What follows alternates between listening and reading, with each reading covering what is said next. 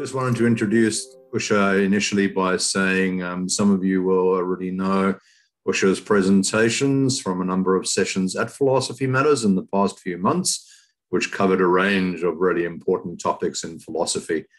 Usha has given us the benefit of her reading of Aristotelian ethics, her in-depth knowledge of neuroethics, and has also co-presented with someone a session on reality on screen. And some of that may in some way relate to today's topic about the matrix. So I'll just run through for the benefit of, people to remind you of the coverage of the session, and then also introduce Usha in terms of her particular background. So in this two-part session, today being part one, Usha's sister will explore an iconic movie trilogy of our generation, The Matrix. The Matrix juxtaposes and synthesizes storytelling, philosophy, and cognitive science through the cinematic medium. She will examine some of the philosophical underpinnings of the trilogy. In this first session tonight, Usha will look at The Matrix through the lens of classical philosophers such as Descartes, Plato, Socrates, and others. Usha is looking forward to, I can see on the screen, Usha is looking forward to examining the trilogy and philosophy in conjunction with all of you participants here tonight. Bit about Usha. Usha's sister is a learning and development professional. She has a PhD in cognitive neuroscience and a master's in English, as well as molecular biotechnology. Some of her key areas of interest are neurobiology of well-being and the behavioral and neurobiological underpinnings of deviant behavior. She is a voracious reader and also paints and dabbles with photography and filmmaking. Usha is contemplating on establishing a literary magazine, and we're delighted to have Usha with us tonight. I will hand over the microphone and look forward to hearing from everybody else with questions afterwards. Usha, please enlighten us about the Matrix and philosophy. I wish. Thank you. Thanks, Akiva. Thanks, Les. And delighted to be seeing so many of you from, I know from the previous sessions here, and some perhaps new.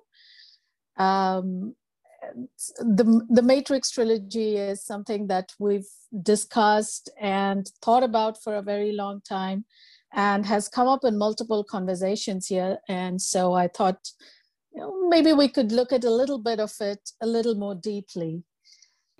So we will be looking at some of the philosophical elements that I found interesting with respect to the trilogy. Some slightly familiar, maybe some I hope will be slightly new, but let's see.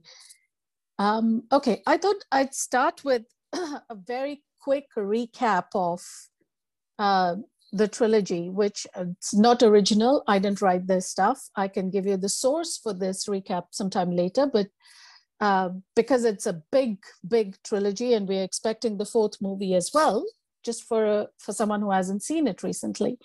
So this is how it goes. I'm going to go through it really quickly though. Humans create artificial intelligence. AI rebel, and a war for survival between humans and AI begins. Humans pollute the skies to block the sunshine, that is the energy source of the AI. AI then learns how to harvest energy from humans. AI wins the war, humans are defeated totally. Then AI learns that for the Matrix to work, it cannot be a blissful paradise. So humans need conflict to accept virtual reality in the long run blindly. And then AI also learns that the yearning for freedom lies deep within us and cannot be deprogrammed or suppressed, which is why they accept certain humans to disconnect and escape the system, which turns out to be a design flaw in the Matrix. Now, the Matrix in its optimal form must be an imperfect world like our real world, and it must be a system that allows for a certain percentage of those who are connected to the Matrix to rebel and escape. Now, to control this tendency towards rebellion and freedom, the AI creates a city called Zion outside of the Matrix, deep underground, to house those escaping. So the chosen one is also created and that'll help people in Zion to get free, and they establish themselves as an independent entity. This movement is allowed to grow to a certain degree, and then it's happened multiple times in the past, 5 times apparently. And then we enter the actual story, which is where Neo comes in. Now, Neo is part of this fail-safe program. He doesn't know that. Only the architect character tells him how to set up a new Zion. Now, Oracle is tasked specifically to guide the humans and rebels towards this final solution every time they go through this cycle.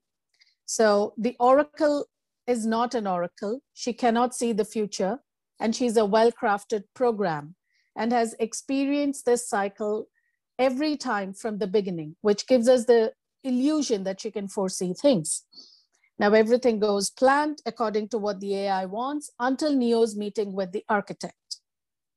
Now, besides Neo, Smith is also different in this iteration of the matrix, as Smith has become disconnected or a free virus. AI does not like what Smith has become, but doesn't know how to delete him. Neo then makes a deal with the AI to defeat Smith. Neo deletes Smith, and there is once again peace between humans and AI. That is the summary as I found it.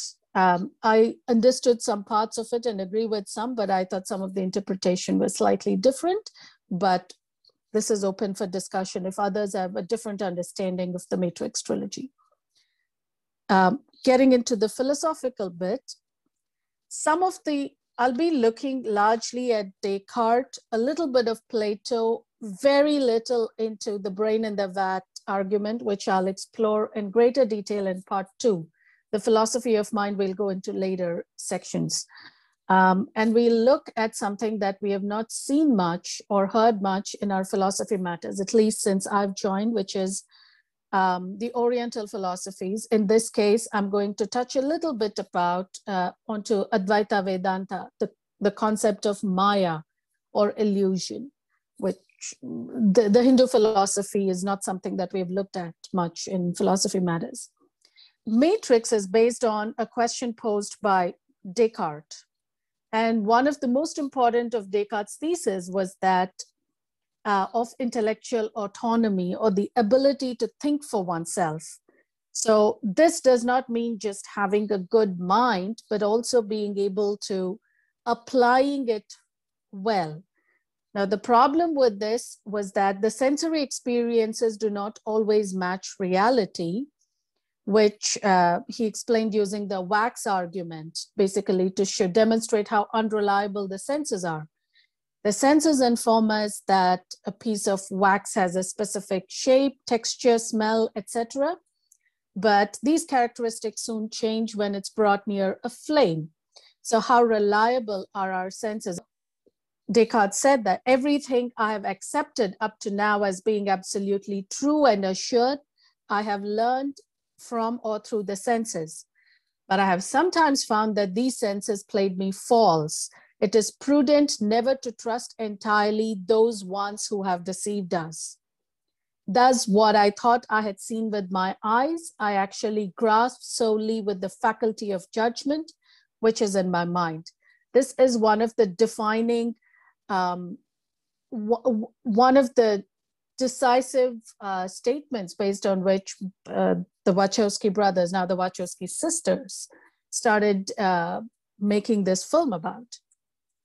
Now, to continue with Descartes' suspicion of his senses, of his percepts, which is basically the knowledge that we obtain through the senses and the beliefs that follow those knowledge, the percepts, one must use one's mind rather than one's senses. So this is what Descartes says, to obtain information about the world. Now, in his system of knowledge, perception is also unreliable as a means of gathering information. And for Descartes, the mental process of deduction is the only way to acquire real knowledge of the world. So in his first philosophies, he expands this a little further, takes it to its extreme limit. We looked at this evil demon a little bit when we spoke about the Truman Show, where Christoph was posited as an evil demon as well. Now, he says that firmly implanted in my mind is the long-standing opinion that there's an omnipotent God who made me the kind of creature I am. How do I know that he has not brought it about? That there is no whatever.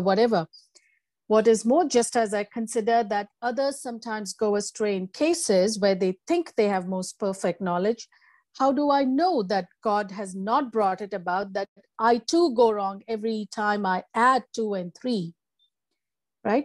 But since he is said to be supremely good, I will suppose that some malicious demon of the utmost power and cunning has employed all his energies in order to deceive me.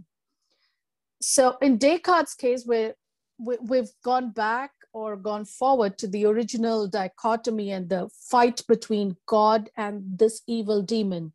And the evil demon is the one that strays us from knowing what is true, what is real, etc. And somehow our perceptions, our percepts and senses are swayed by the evil demon's influence. Now, a modern version of this is Hilary Putnam's version of one of the arguments about brain in the vat. And we're just going to look at Hilary Putnam's version here. But there are very many variants of a brain in the vat argument, which we'll look at, as I said, in part 2. Now, this is Putnam's argument. So imagine that a human being has been subjected to an operation by scientists. The brain has been removed, placed in a vat. The nerve endings are connected to a computer, which causes the person to have the illusion that everything is perfectly normal. Putnam is describing what it is to live in the matrix. And in one of the interviews, the Wachowski sisters also referred to this particular version of the brain in the vat argument as having influenced their thinking about the movies. There seem to be people, objects, the sky, etc. But really all the person is experiencing is the result of electronic impulses traveling from the computer to the nerve endings. The computer is so clever that if the person tries to raise his hand, the feedback will cause him to feel and see the hand being raised. Moreover, by varying the program, the evil scientist can cause the victim to experience or hallucinate any situation or environment that the scientist wishes. He can also obliterate the memory of the brain operation so that the victim will seem to himself have always been in this environment. Now, the victim can feel that he's sitting and reading these words about the amusing but the absurd proposition that there is an evil scientist that removes people's brains and places them in a vat. This is pretty much the argument in the situation that is taken to its complete cinematic extreme in the Matrix trilogy, which brings us to exactly the questions that we were raising at the beginning. How do we know if something doesn't leave a trace of any form, not a memory trace, not an experiential trace, not a physical trace, then did it exist at all? And that's, so if the memory of the brain operation is obliterated completely, then did the operation happen? This is something like if a tree falls in a forest and there's nobody to hear it, did it even make a sound? Did it fall? Without a consciousness, without a conscious being to gather this information and to report it internally, without an internal representation of that information, and then further an expression and a conversation about that information manifested in any number of ways, did it even exist? That question is where the matrix essentially comes in. So how do you know that the matrix exists? How come people are not aware of the fact that they are living in a matrix? This particular question has been, of course, looked at in, well, all of philosophy largely, of course, and neuroscience constantly asks this question and tries to examine it scientifically. But Matrix, I think, took it to its philosophical extreme. I think the only movie that tried to, in the recent times, do it, and my personal opinion is it failed. It would still be subservient to Matrix, is Inception. In Inception, we go into the dream world as a nested hierarchy of a dream within a dream within a dream. And that is the reality. So some argument around when the movie had come out was Inception is what Matrix could have been. I think Inception is failed Matrix, but that's a different argument. Now, as I said, the brain in the vat is more directly related. The pods in which humans spend their lives represent the vat. Instead of just containing the disembodied brains, in this case, the pods contain the entire body. Because partly what the movie is doing is building on what was really becoming an emerging discipline in neuroscience and philosophy of mind, which is your embodied cognition and extended cognition. Both of them were coming at forefront in neuroscience and philosophy in mid-90s to, in the 1990s, really, with Andy Clark's studies, with William Bechtel's studies. I'll give references to all this later if you want to follow up.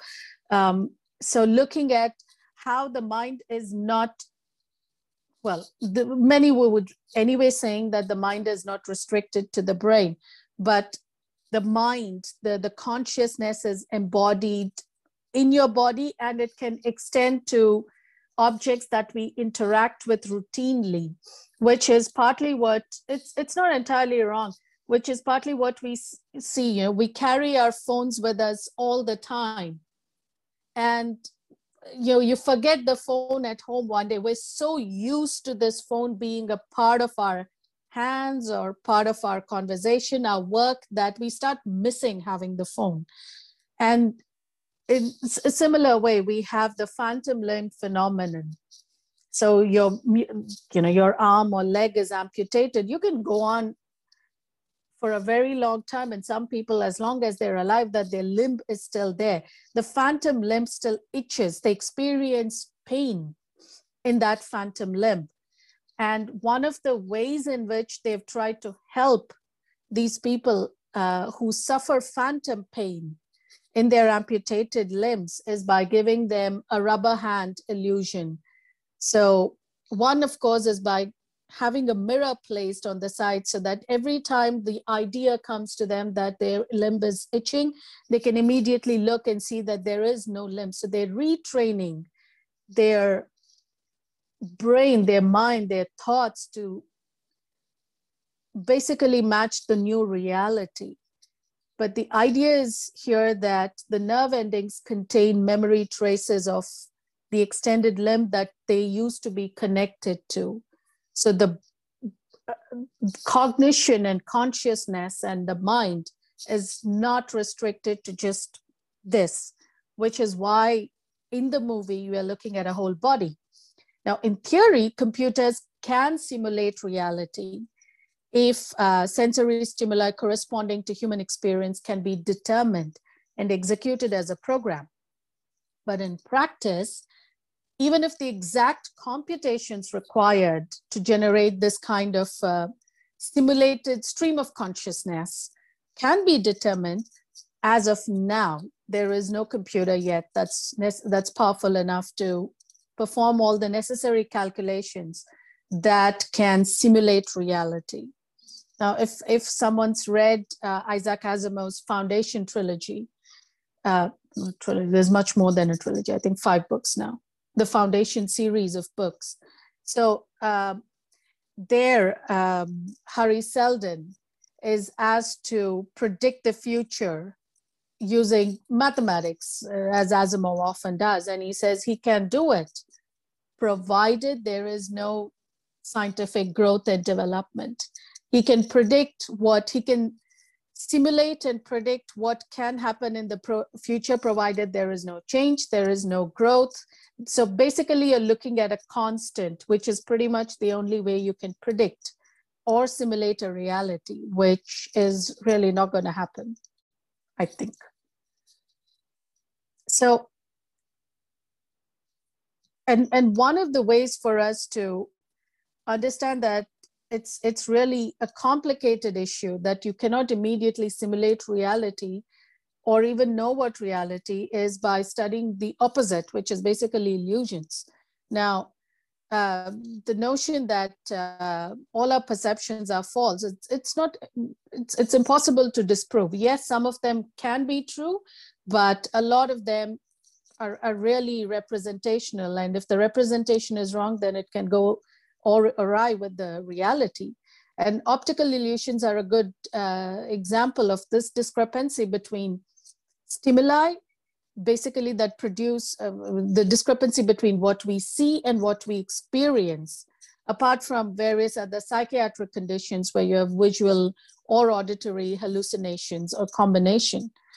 But in the case of illusions, we are aware of the discrepancy mostly, but we do not question our senses.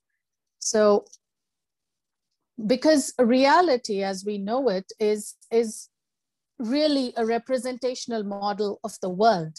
It's a construct generated by multiple neural circuits that are acting in parallel.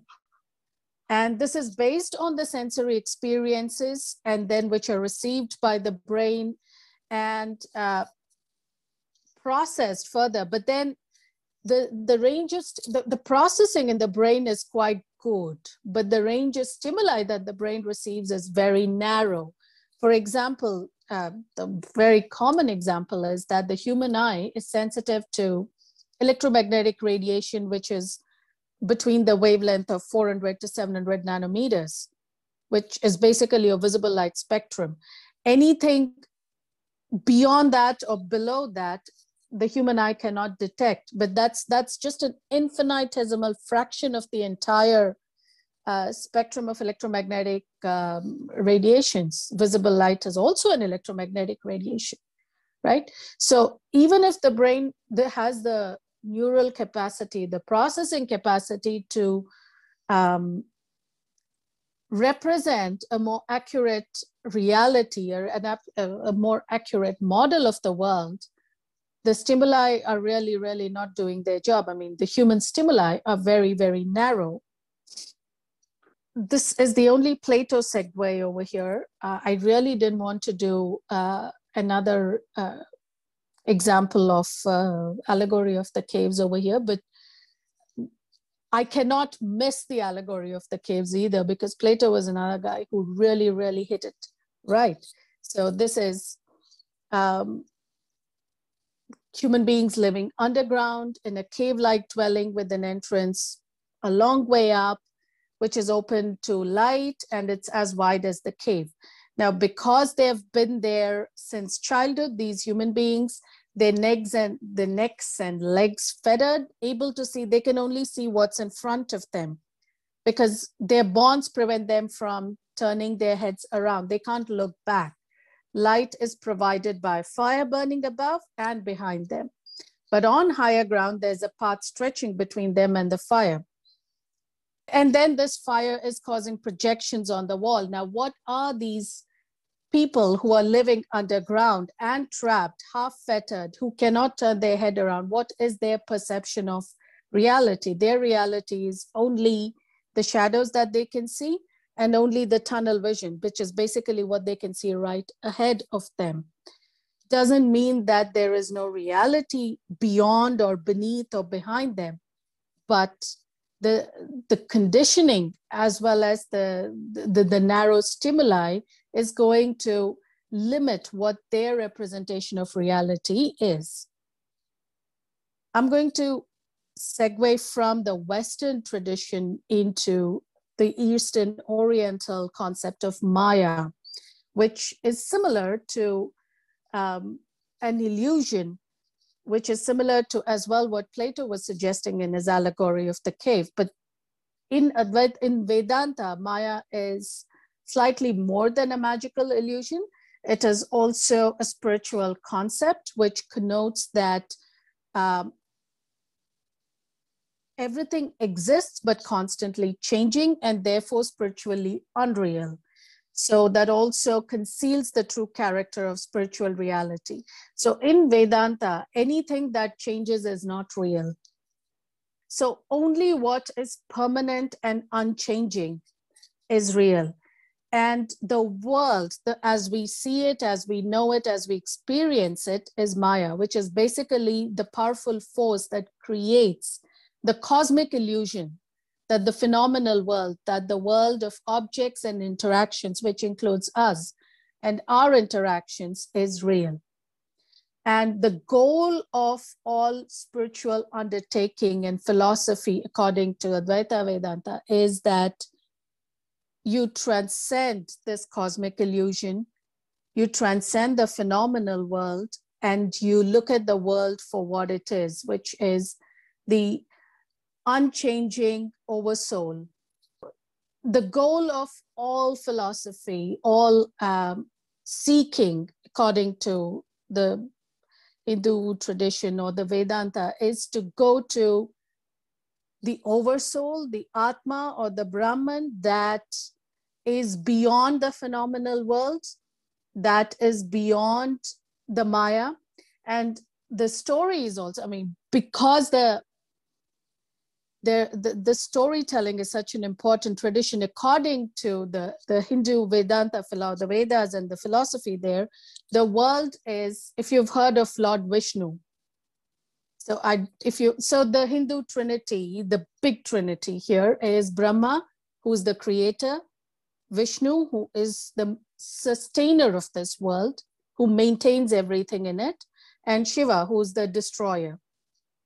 So basically the end game, the Armageddon comes through Shiva.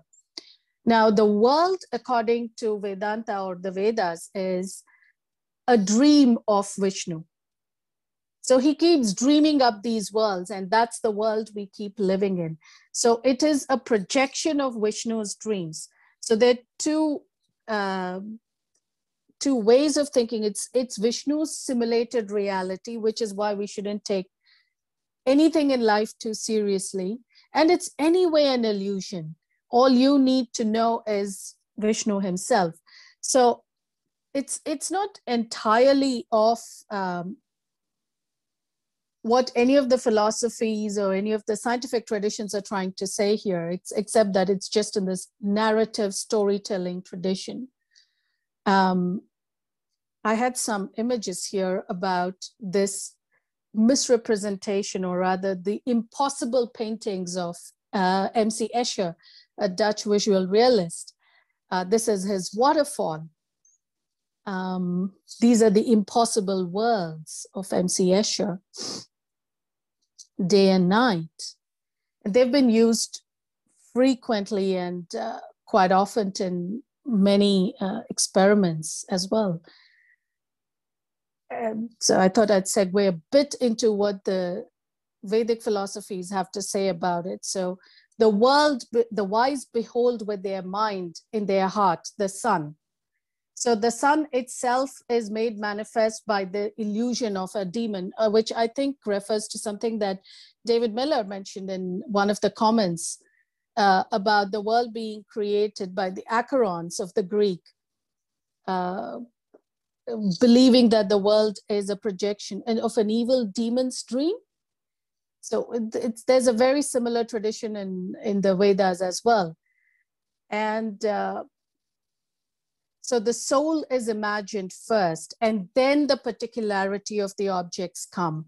Then the internal and the external, as one knows, so remembers. So this misrepresentation, or you look at a rope not perceived distinctly in the dark, and you imagine that it's a snake, or you think it's a streak of water, and the soul is also erroneously imagined. And when all living beings as diverse objects appear to us as diverse objects, then it is all Maya. So looking at distinctions in creation is an illusion. It's all just part of one cosmic illusion as a cosmic dream. And while that's not exactly what happens in the Matrix, but the idea of it all being a dream delusion does come from here as well. And the way out is that you remove the dirt. You keep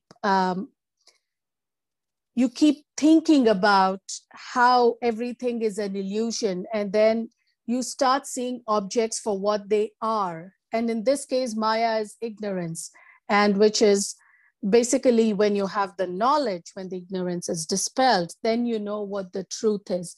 This is akin to what Morpheus says to Neo at the beginning as well. He can only show what the doors are. The Neo has to take the step. He has to open the door. He has to open the door to his own enlightenment and knowledge. That's what he has to take. He has to meet the oracle, regardless of whether the oracle was a tool of the Matrix or not. That's the way to truth. That's the way to Neo's truth. And he has to find that out himself. Cannot be done by anyone else. So thank you.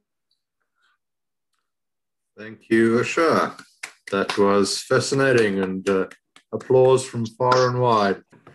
I'm sure there'll be lots of questions. Before we move to questions, I'd just like to, on everyone's behalf, thank the speaker, Usha, for all the preparation and the breadth of ideas there to reflect on what the Matrix tries to explore, and does it very well. A philosophical masterpiece, one of the great philosophical films and indeed series of all time. So thank you for presenting it to us. To access other videos and podcasts in this series, go to the Philosophy Resources section of the Rational Realm website at www.rationalrealm.com.